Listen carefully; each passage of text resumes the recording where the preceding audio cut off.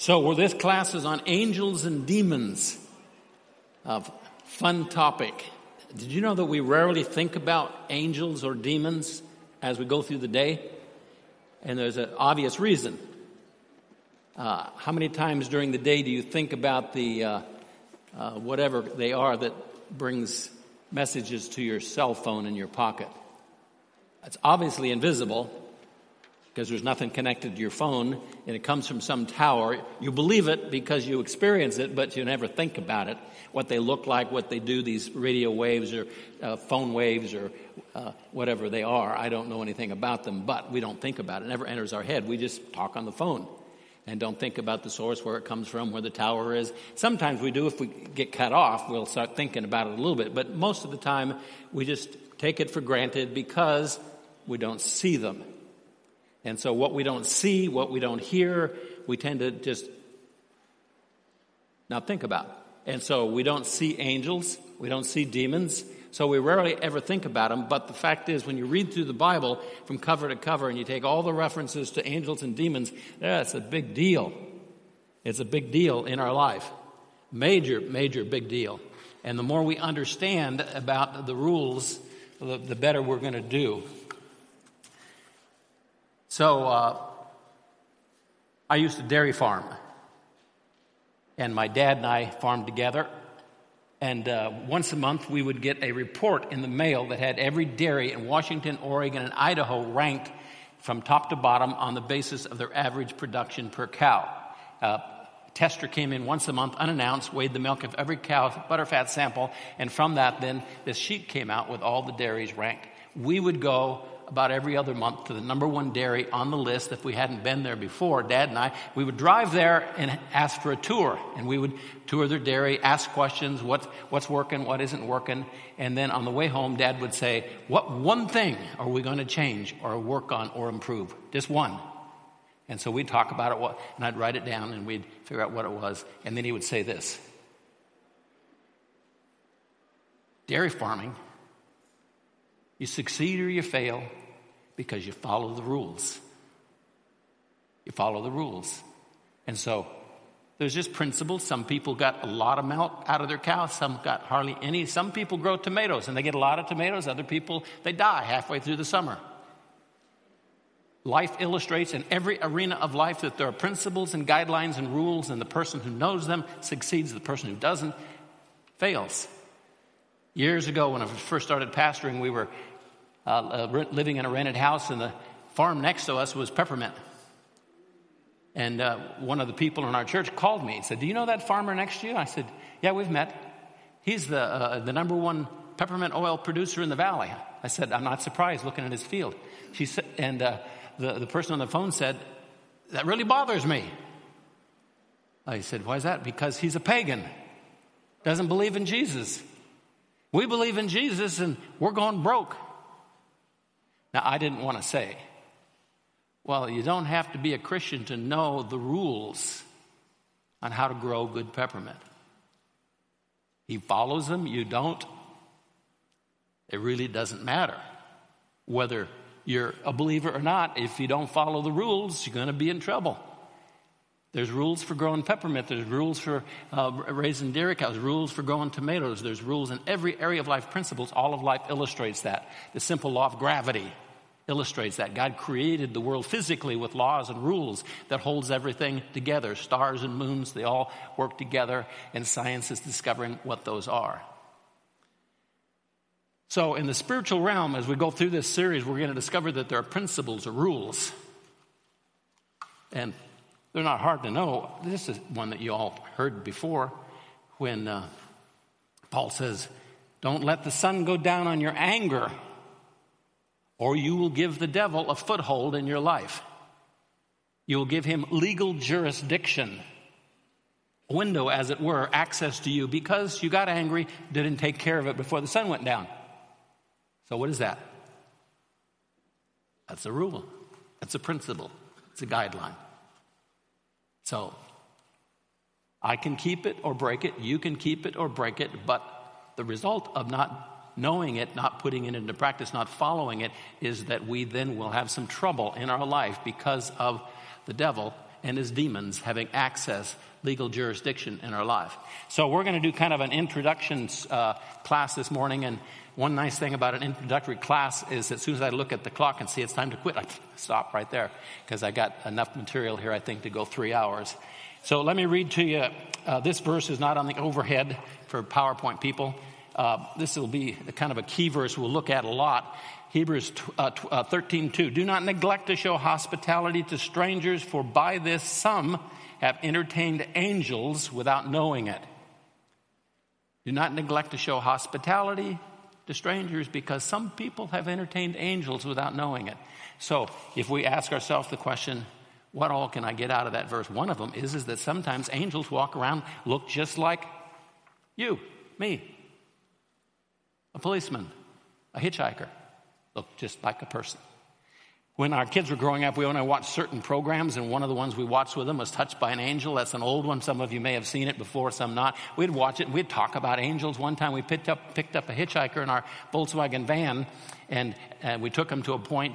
Their car broke down. We took them to a mechanic, and after we left, one of the kids says, Dad. I said, what? I think he was an angel. Why do you say that? I don't know. I just kind of think he was an angel. Because we'd gone over that verse. Might have been. It's a good thing we picked him up, huh? So, angels are unseen all around us, everywhere. If we could see now in the unseen realm, we could probably see dozens, maybe hundreds of angels all around us. But also, they show up in our life as people. Look just like you, look just like me. And so, let me ask you this question. If angels can look like people, can demons look like people? I was in Sierra Leone, West Africa, and I asked one of the pastors, I said, you ever see demons here? He said, oh yeah, all the time. Really? Yeah. So if you see one, could you point them out to me? He said, sure. So a little bit later, he says, Pastor D, there's a demon. I looked over there, it was just a man. I said, where? That guy right there. He looks like a man to me. Well, he might look like a man to you, but he's a demon masquerading as a man. I said, how do you know that? Well, because I know what he does and what he tries to start and what he creates. I thought, I never thought of that. I wonder what will happen if I walk up and touch him. I wonder what will happen if I walk up and shake his hand, look in his eyes and say, God bless you. Maybe he'll disappear. I don't know. I didn't do it. I was a little nervous. I wasn't sure what would happen. But it was the thought that I had never, ever once thought about until that point was demons can show up all around us, possibly. Here's a parable. We're going to look at it some more as one that a lot of people read, just go right through it, never think about it. Matthew 13:36. Then he, that's Jesus, left the crowd and went into the house, and his disciples came to him and said, explain to us the parable of the tares. Now, he had just gotten done telling 4 parables right in a row. Bang, bang, bang, bang, bang. And the parable of the tares was the last.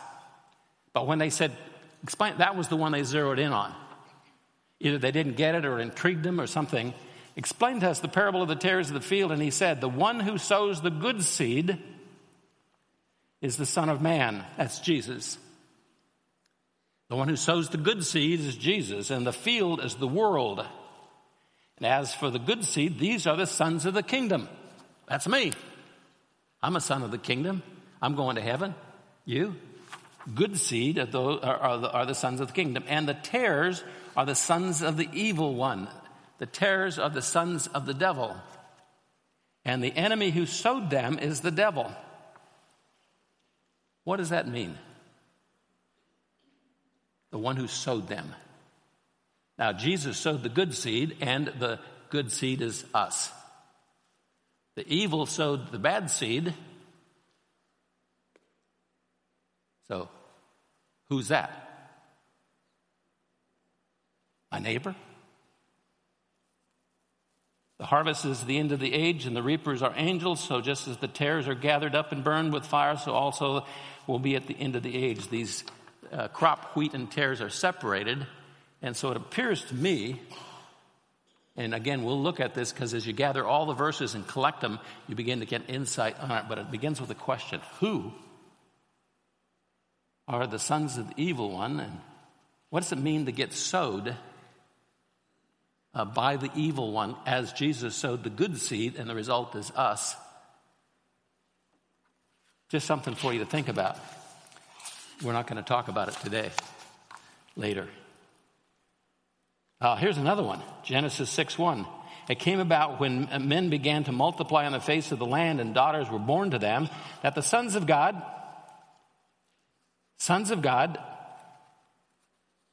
who's that? Saw that the daughters of men were beautiful, and they took wives for themselves, whomever they chose. Then the Lord said, my spirit shall not strive with man forever, because he also is flesh. Nevertheless, his days shall be 120 years. The Nephilim were on the earth in those days, and also afterward, when the sons of God came into the daughters of men, they bore children to them. These were the mighty men. Goliath and others that were big old dudes would have made great football players, who were of old men of renown. Then the Lord saw that the wickedness of man was great on the earth, and that every intent of the thoughts of his heart was only evil continually. Lots of debate over this. Sons of God came into the daughters of men, and they bore children, giants. And so, to me, it's pretty clear as you gather the verses and the other information that the sons of God are demons or angels that went bad. And there's lots of other passages that it talks about that, and it's fairly easy from my perspective to prove that to be true. There are many who don't believe that to be true and would say that's the offspring of Seth as compared to the offspring of Cain. Lots of explanations. But again, I don't know how you can come up with some of the other information that follows this if you don't come to the point that that was a supernatural being. So, how'd that happen? I mean, if you're going to teach a sex education class, question you might have in the class as you go through it. So how do demons and people have sex? Boy, you got me. Well, it appears to me that they would have to become like people. And the result was bad dudes. And the flood came because of that. But it's obvious that that was, again, happening after the flood because you have individuals like Goliath around. Not many people talk about this fact, but I wonder if some of those linebackers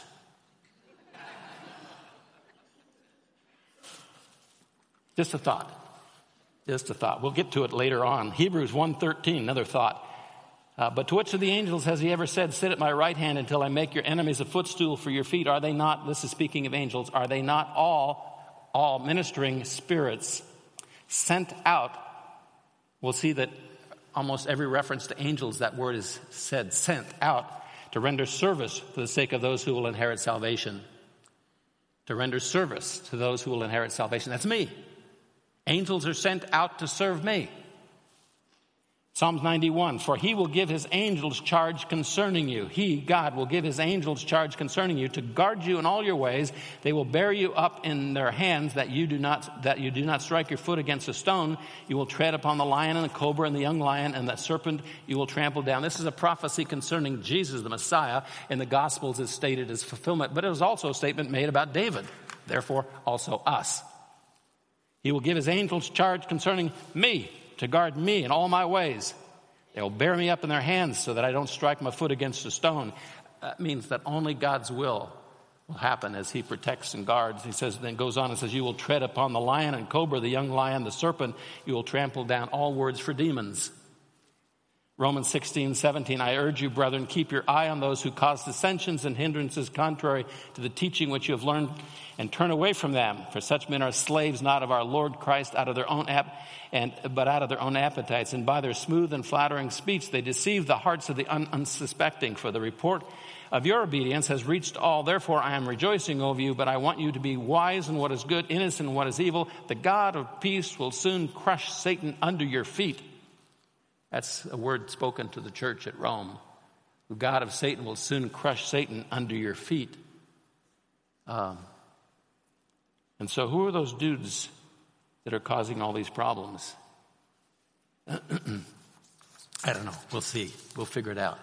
So your notes. That was all intro stuff, just stuff we're going to look at in the next weeks coming ahead, just to salt the oats, as it were. If you know some people that aren't in a discipleship class, invite them, tell them to come. Number 1 in your notes. Angels are God's servants who are doing much of his work on this earth at his command.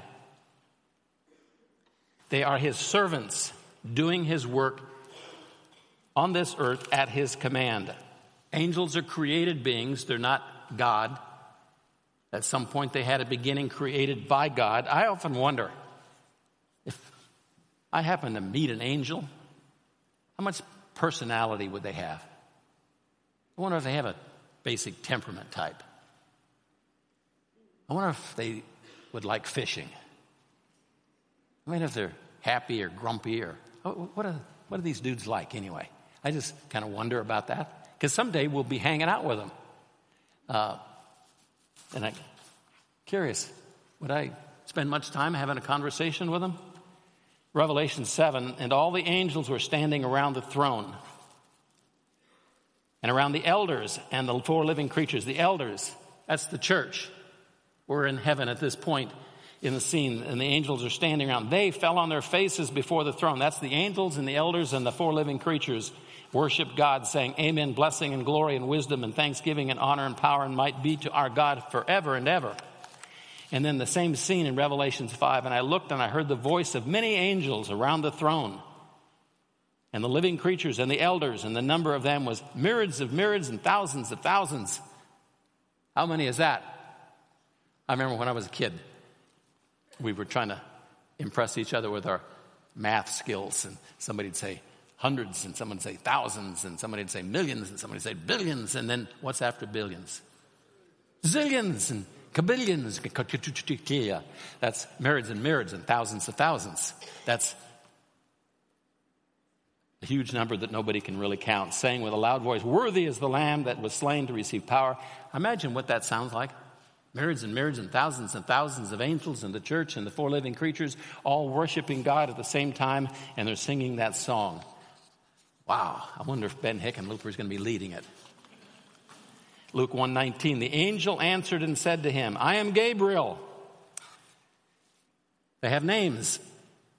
I wonder if there's any angels named D. I'm Gabriel, who stands in the presence of God. I've been sent. You always see that. Angels are sent by God. I have been sent to speak to you. Revelation 10:1, I saw another strong and different angel, strong. So, you know, back when I was in my 20s, I was like Arnie Schwarzenegger. You just have to take my word for it. Bucking bales and farming. I'm no longer like that. I have a difficult time getting in the car anymore. We vary in strength and height and weight. Here's a strong angel coming down out of heaven, clothed with a cloud. The rainbow was upon his head. His face was like the sun, his feet like pillars of fire. He had in his hand a little book which was open. He placed his right foot on the sea, his left on the land. Now, he's a big dude. And he cried out with a loud voice as when a lion roars, and when he had cried out, the 7 peals of thunder uttered their voices. And so the angels are different. There's strong ones, there's small ones, there's big ones, and there's powerful ones. Psalms 103, verse 20, just as a general statement, bless the Lord, you, his angel, mighty in strength, who perform his word, obeying the voice of the Lord. So that's what they do.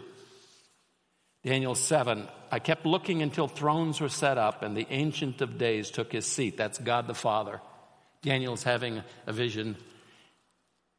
His vesture was like white snow and the hair of his head like pure wool. His throne was ablaze with flames. His wheels were a burning fire.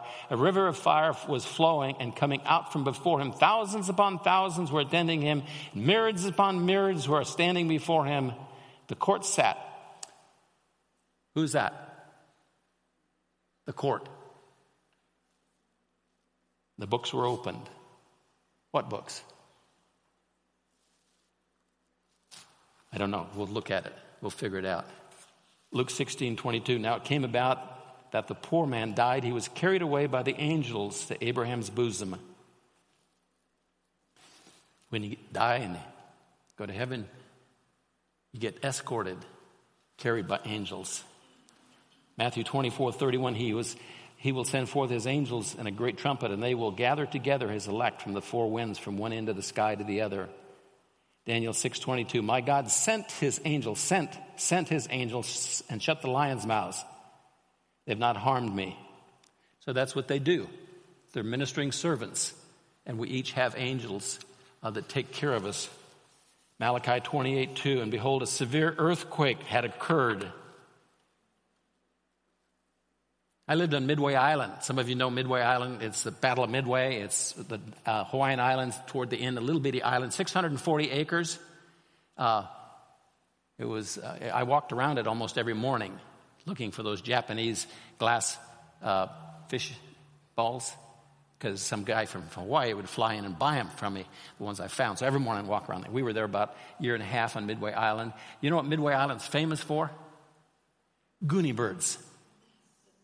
Goonie birds. There were billions and zillions and myriads of them. They're everywhere.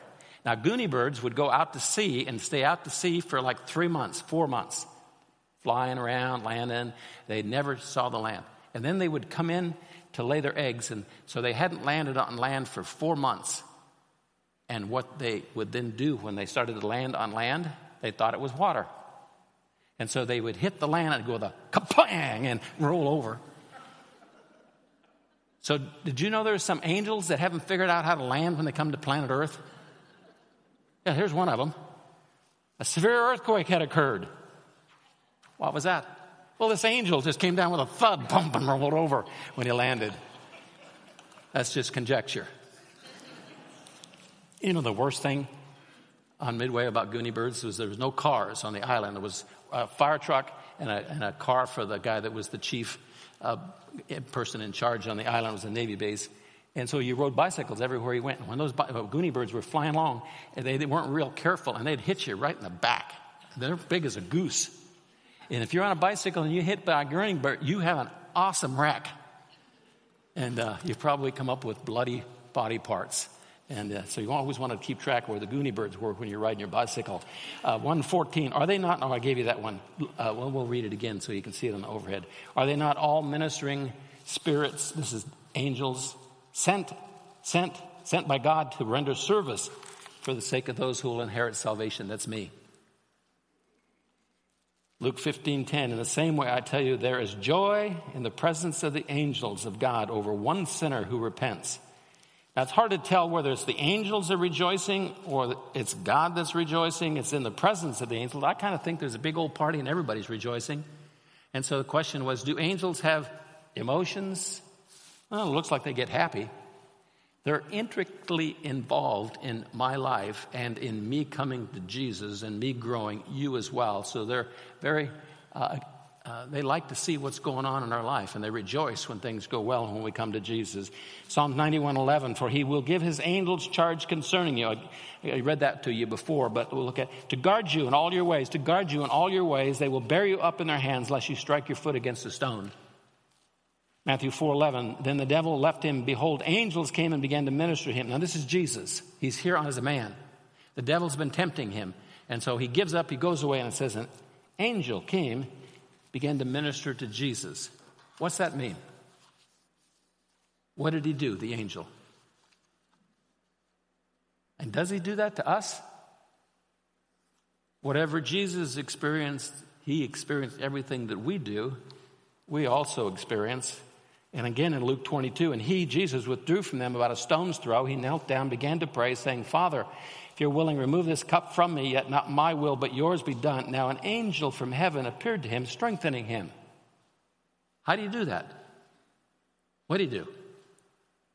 Did it to Jesus. Does he do it to you? Me? I think so. We'll see some more on that. Revelation 7, after this I saw 4 angels standing at the 4 corners of the earth, holding back the 4 winds of the earth, so that no wind should blow on the earth or on the sea or on any tree. And I saw another angel ascending from the rising of the sun, having the seal of the living God. He cried out with a loud voice to the 4 angels to whom it was granted to harm the earth and the sea, saying, do not harm the earth or the sea until we have sealed the bondservants of our God on their foreheads. Bottom line, You ever watch the news? Now, if you could see the angels pushing the clouds in, the high pressure, the low pressure, stopping the wind, they're running the show. Even the weather. Exodus 23:20, I'm going to send an angel before you to guard you. Revelation 19:17, I saw an angel standing in the sun. He cried out with a loud voice, saying to all the birds. We used to live out in Talbot before we lived where we do now, and we lived in a rented house, and the house was up on a hill right next to the Ankeny Game Refuge. Now, the cool thing about it was on foggy mornings when the geese would take off, they would fly low, and I could walk out on the front deck of our house, and I could do some goose calls, and they would come in with their wings out, and I'd shoot them. And I'd send, Sam was this little boy then, and I'd say, Sam, go get my goose. He was my dog. And he'd come bringing in the goose from the refuge. And so the kids learned that they left around Easter time, then they came back around Thanksgiving time. Where'd they go? Told them where they went, looked at some books. How do they know? Well, the world will say it's Mother Nature. But saying to all the birds, I was an angel. Now, if we could see them, there's an angel out there with some sticks. Shoo, shoo, shoo. Time to go north. Really? It looks like it to me. I think angels control a whole lot more in the world than we realize that people say, that's just Mother Nature. Matthew 18:10, see that you do not despise one of these little ones. Say to you that their angels in heaven continually behold the face of my Father who is in heaven. You ever get on an airplane? Who's the first ones on? Mothers with little children. And then they let military guys go on. Then they have first class. Then they have Group A and Group B and Group C and Group D and Group... Don't you hate it when you're Group F? And there's no place left to put your suitcase. And so I was with a guy, and he was with me. And they said, okay, time to load. And they start with the first number. He gets up there and gets in line. I said, well, what are you doing? I don't know. They get up there. They won't kick me out of line. You ever see anybody kicked out of line and getting on an airplane? They don't even look at what group you're on. They just scan your name and say, hi, Mr. D. Get on the plane. He took cuts. I couldn't believe it. And he got on the plane. So if my angel is standing in line getting ready to get his orders from God and taking care of me, and there's an angel that's going to take cuts. That's what it says right there. They continually behold the face of my Father who is in heaven. So when they go to get orders, they don't get in the back of the line, they get to the front. These little children, Jesus said, they're important to God. Their angels have direct access to me. Hebrews 13:2, do not neglect to show hospitality to strangers, for by this some have entertained angels without knowing it. We talked about that one. Genesis 28:12, he had a dream. Jacob, and behold, a ladder was set up on the earth with its top reaching to heaven. Behold, the angels of God were ascending and descending. Now that's today. God is sending angels to take care of you and me and to do his will in the world, to create weather, to shoo the birds north, to do all this stuff. And they're ascending and descending all the time, continually. And we don't have a clue because we can't see them most of the time. Zechariah 1:9, then I said, my Lord, what are these? The angel who was speaking with me said to me, I will show you what these are. And the man who was standing among the myrtle trees answered and said, these are those whom the Lord has sent to patrol the earth. You see police cars drive by if you're in town, periodically they have a route to go. So, to patrol the earth, to take care of it. Acts 5:18, they laid hands on the apostles, put them in a public jail. But an angel of the Lord during the night opened the gates of the prison. How did he do that? Taking them out, he said, go your way, stand and speak to the people in the temple, the whole message of this life. Okay, that's just some quick verses to, let's see, what time do we quit? Oh, I'm good. Got lots of time. Somebody yell at me when I get close to being quitting time. Number 2 in your notes, the demons of Satan are resisting and fighting against the angels of God.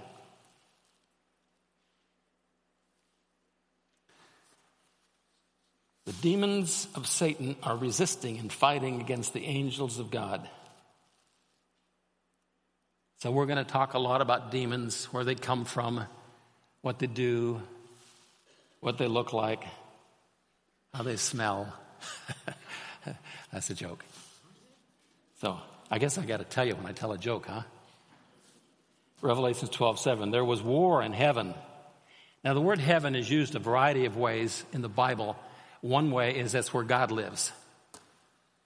Another way it's talking about what we would call outer space. The other one, which is most common, is this air that we breathe, this place around the earth, heaven. It's just earth, heaven. And so these angels are flying all around us. Romans 12:7, there was war in heaven. Michael and his angels waging war with the dragon, and the dragon and his angels waged war. So if we could see, we would see that's exactly what's happening right here.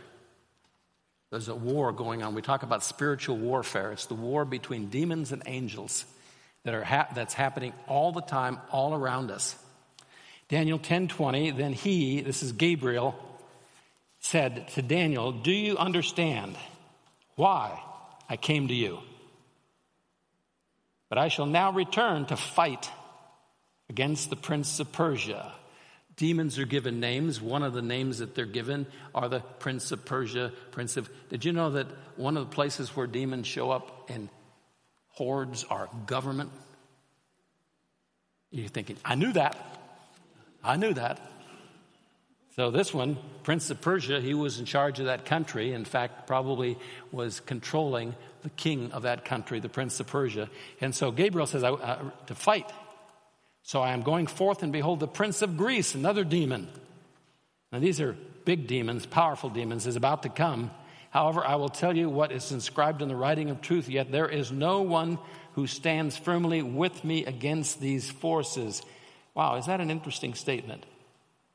There is no one who stands firmly with me against these forces, except Michael, another angel.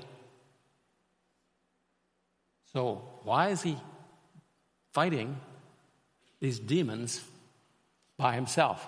No one stands firmly with me against these forces except Michael. Number 3, Satan and his demons have a great deal of influence and power in this world.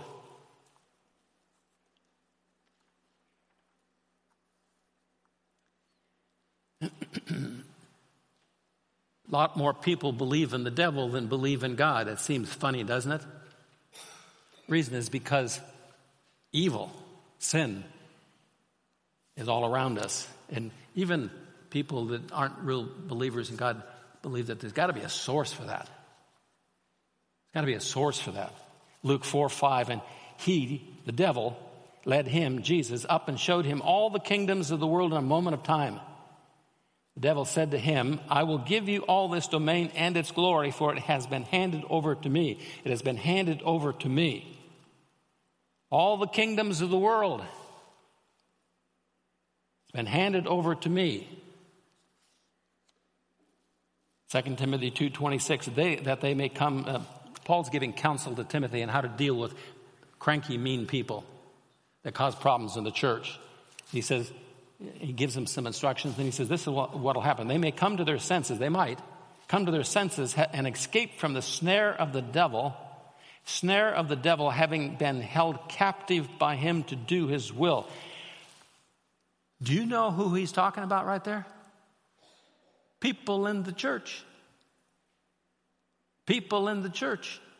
Paul's talking to Timothy, and he's dealing with division and stuff and problems, and he says, if you get a person that kind of argues with you and debates with you and creates a problem, here's how you talk to them. Perhaps God will deliver them from the snare of the devil. They've been held captive to do his will. That's kind of a scary thought, isn't it? You ever think, I wonder, how could I be? We had a bull on the dairy. He was mean. He'd stomp you as soon as he looked at you. And he had a ring in his nose, and he had a chain that was about 12 to 18 inches long. And we had a long stick with a hook on it. And when we were getting to the barn and he was in there, we would reach up with that hook and get a hold of his chain on his nose. Do you know what he became? Instant. He became a kitty cat. Tame, docile. Wherever I wanted him to go, he went. Once you got him by the chain with the ring in his nose, he was no longer mean. You didn't have to fear him any longer because the chain was in his nose. So I wonder how many people in our church have a ring in their nose put there by the devil, and he leads them around wherever he wants. They create problems, they create division, they introduce false teaching because the devil is controlling their life. 2 Corinthians 4:4, in whose case the God of this world, that's the devil, has blinded the minds of the unbelieving, that's your neighbor, that they might not see the light of the gospel of the glory of Christ, who is the image of God. You're trying to persuade someone to come to church to believe the gospel. Your biggest battle is not against them, their will. It's against the devil who has blinded them. Ephesians 6:11, put on the full armor of God. Did you know, I hear this all the time. Sometimes I just want to scream. People say, I put on the full armor of God this morning. I want to say, did you know that passage in Ephesians 6 is all plural? All plural. Now, in the Greek, you can tell it easy because they have a different word for you all and you. But it's translated you because we don't have a you all in the English language. You have to put it there. And he says, put on the full armor of God. That's not you, that's you all. And you do it together. As a church, as a group, you put on the armor of God. It's not something I do and you do. It's not like putting on my shirt this morning. It's something that we formally do in our battle against the evil one. Put on the full armor of God that's you all, may stand firm against the schemes of the devil. For there it is, our plural struggle, that's us together, is not against flesh and blood, but against the rulers, the powers, the world forces of this darkness, against the spiritual forces of wickedness in the heavenly places, that is in the air around us. That's where they are. Number 4, the ones winning in the war determine to a great extent the outcome of the affairs and events of those living on this world. So the war is happening over our heads. Who's winning? Well, just look and see what happens. If the demons are winning, then evil begins to win on this planet.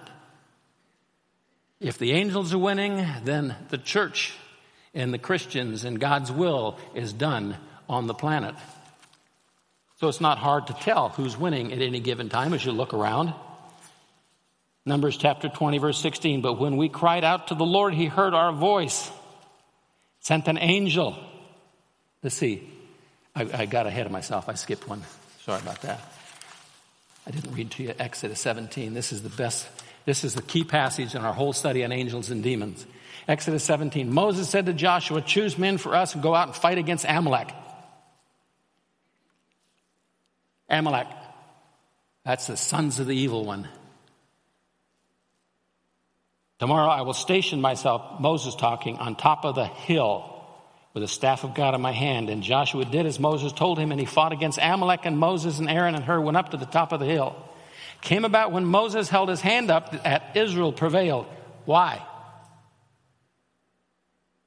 I read a commentary where it says Moses was sort of like a cheerleader. When the soldiers saw he's up there with the hands, they just got excited and enthused, and then they fought harder. But Moses' hands went down, they got kind of discouraged, and they lost their willpower, and they didn't fight as much. Sort of like a good coach.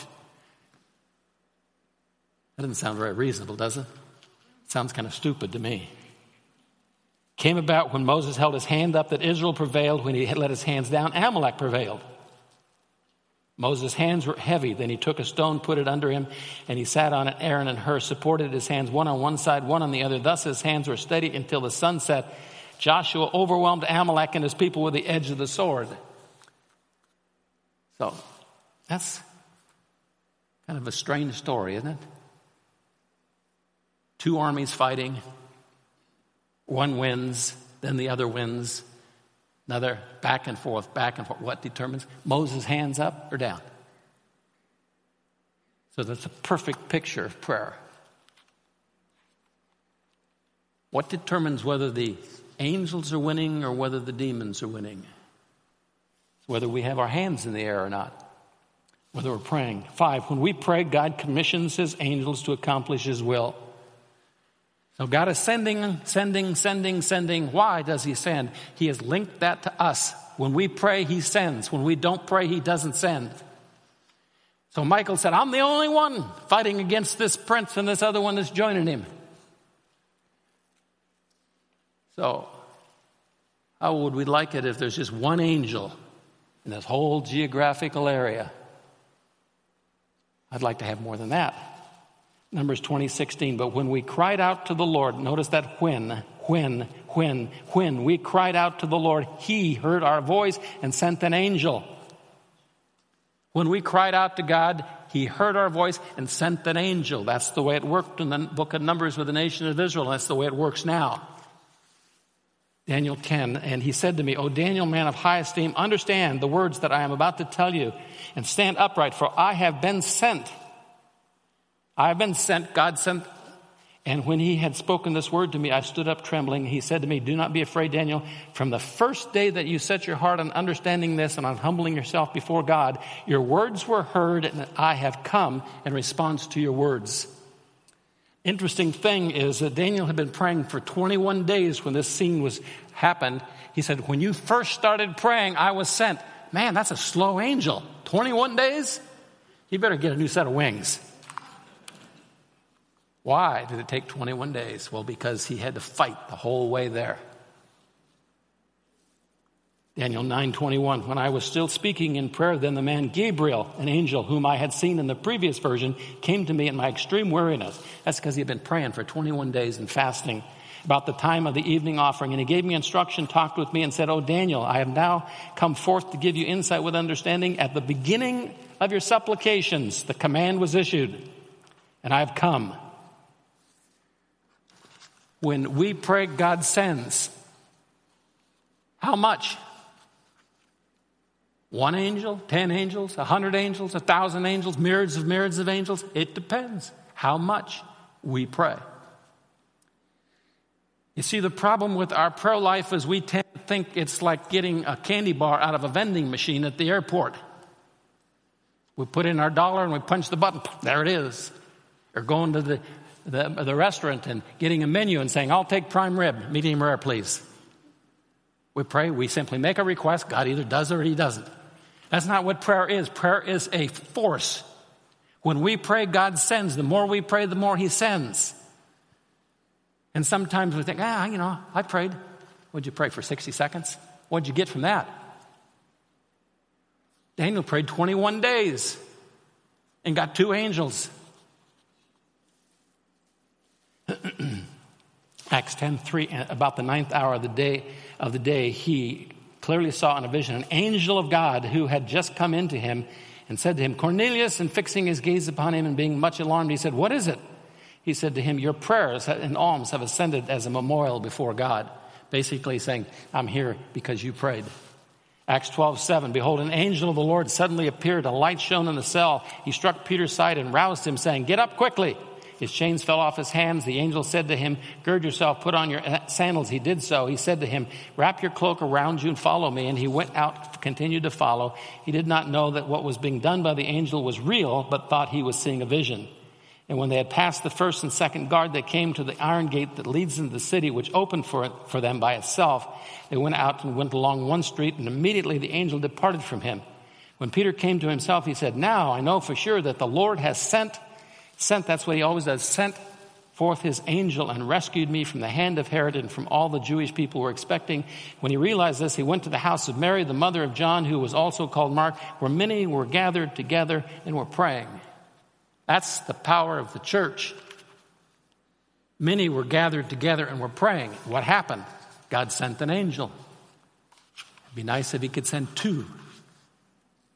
Isaiah 37:15, Hezekiah prayed to the Lord, saying, then jumping to verse 21, Isaiah the son of Amos sent word to Hezekiah saying, thus says the Lord, the God of Israel, because you have prayed to me about Sennacherib, king of Israel. Then jumping to verse 36, then the angel of the Lord went out and struck 185,000 of the camp of the Assyrians. Angels kill people.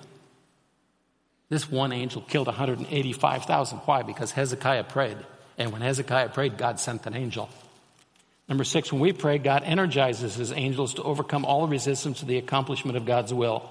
He sends and he energizes. Daniel 10:13, the prince of the kingdom of Persia was withstanding me for 21 days, was withstanding me. That's the demon was fighting against me 21 days. Then behold, Michael, that's another angel, one of the chief princes, came to help me. Why? Daniel kept praying. Revelations 12:7, there was war in heaven, Michael and his angels waging war with the dragon. The dragon and his angels waged war. They were not strong enough. There was no longer a place found for them in heaven. That's the end of the age, but that fighting is going on all the time around us. There's going to come a point at which the angels win. Psalms 35:1, I can contend, O Lord, with those who contend with me. Fight against those who fight against me. Psalms 35:5, let them be like chaff before the wind with the angel of the Lord driving them on. Let their way be dark and slippery with the angel of the Lord pursuing them. Number 7, the failure to pray creates a spiritual energy crisis that allows the kingdom of evil to prevail in our world. So again, prayer is not a, please pass the potatoes. I'd like primary prayer, please. It's a force. There's a war going on over our heads. Angels win, demons win. Angels win, demons win. What determines that? The amount of prayer that is happening by the church. God sends his angels because we pray. The more we pray, the more he sends. The longer we pray, the more he sends. When we pray, he energizes, strengthens his angels. The more we pray, the more strength they get. And then they win. I said this the other night, Friday night at the communion service. You study revival historically in the Christian church, and everyone began with a season of prayer. And as you read about those who wrote about those revivals, they all say the same thing. There seemed to be a tipping point, a point at which, like a teeter-totter. You know, we put the fattest person in this room on the teeter-totter. So we vote on who that is. And put them down the teeter-totter. We have a box at this end, and we put a rock in the box. And someone else puts a rock in the box. That's our prayers. Another one puts a rock in the box. Somebody else puts a rock in the box. And then pretty soon, poop, there's enough. And we might say, whoa, that person that put that rock in, he must be powerful. No, he just was one of the many. But there was a point at which there was enough, and it happened. So what will it take to bring revival to Jefferson and Oregon in the United States? A volume of prayer on the basis of the church. And when that point is reached, then God will send enough, and the angels will be winning, and revival will come. But the problem is that we don't pray. At least not the kind of praying that Daniel did. Our prayers are rub-a-dub-dub, thanks for the grub.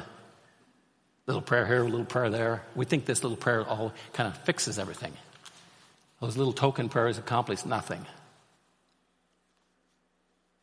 So God wants our time. He wants our sacrifice. And so you pray by yourself. You pray with your wife. You pray with your family. And you pray with your church. The power is the church.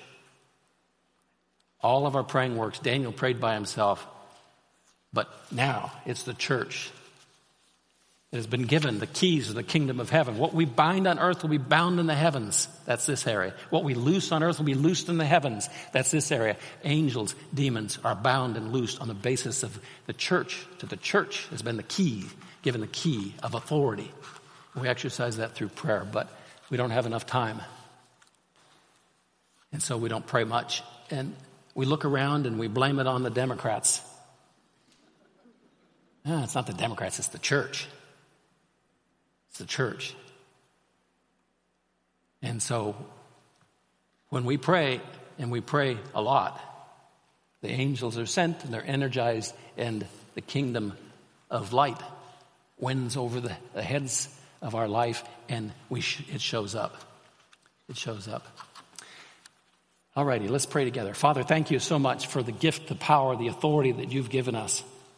in prayer. I pray that we would understand that and not neglect this calling, responsibility that we have. And it doesn't make any difference, Lord, who we are, where we are, what we do. Our prayers matter. We're part of the whole scheme of things in the sense of the volume of praying that prompts you to send and commission and energize your angels who war and fight constantly against the kingdom of darkness.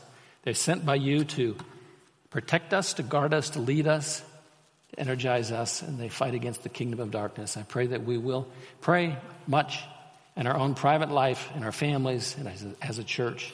And as a result of that, the gospel will spread, and your name will be glorified in our world. We love you. Thank you. In Jesus' name we pray. Amen. So invite somebody that you know didn't show up, and we'll learn some more in the days ahead. Thanks for coming.